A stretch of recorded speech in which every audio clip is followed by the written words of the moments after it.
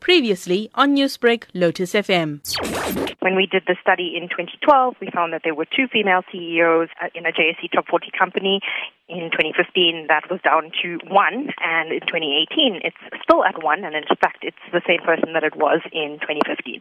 So there's been no movement. Despite this gender transformation agenda, women are still simply not being appointed to the top job. Why do you think this is the case? Yeah, this is something that is a really good question for corporates to ask themselves, because it's not as if there haven't been any CEO changes in the top 40 in the last 6 years. It's just unfortunate that none of them have been female. We are seeing increase of female executives, so that's one level down from the C-suite or from the CEO level. So we've seen an increase from 17% to 22% from 2015 to 2018.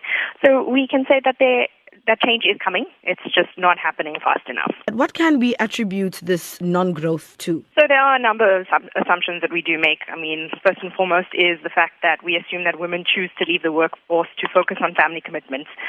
There may not be enough women to take up the most senior roles, or companies do feel that sometimes investing time and energy and resources in people who are ultimately going to leave is a waste of their efforts. I think the biggest failure of this is to assume that, 1, women don't want those top positions, and 2, that having a family would preclude them from doing a good job as a CEO. So men do think about it too, and there have been studies that show that men also want to achieve a work-life balance. It's just that it's seen as a handicap for a woman and not for a man. And how can we go about changing this perception that companies have about women in the workplace? Well, I think the first thing to do is probably identify female talent early on.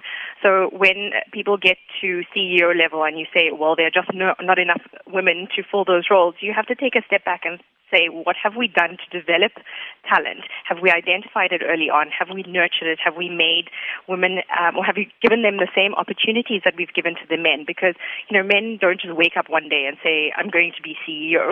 Talent is developed early on, so women need to be afforded the same opportunities.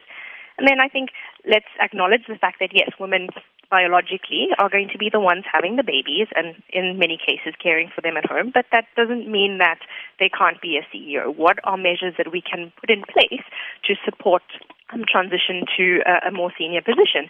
Newsbreak, Lotus FM, powered by SABC News.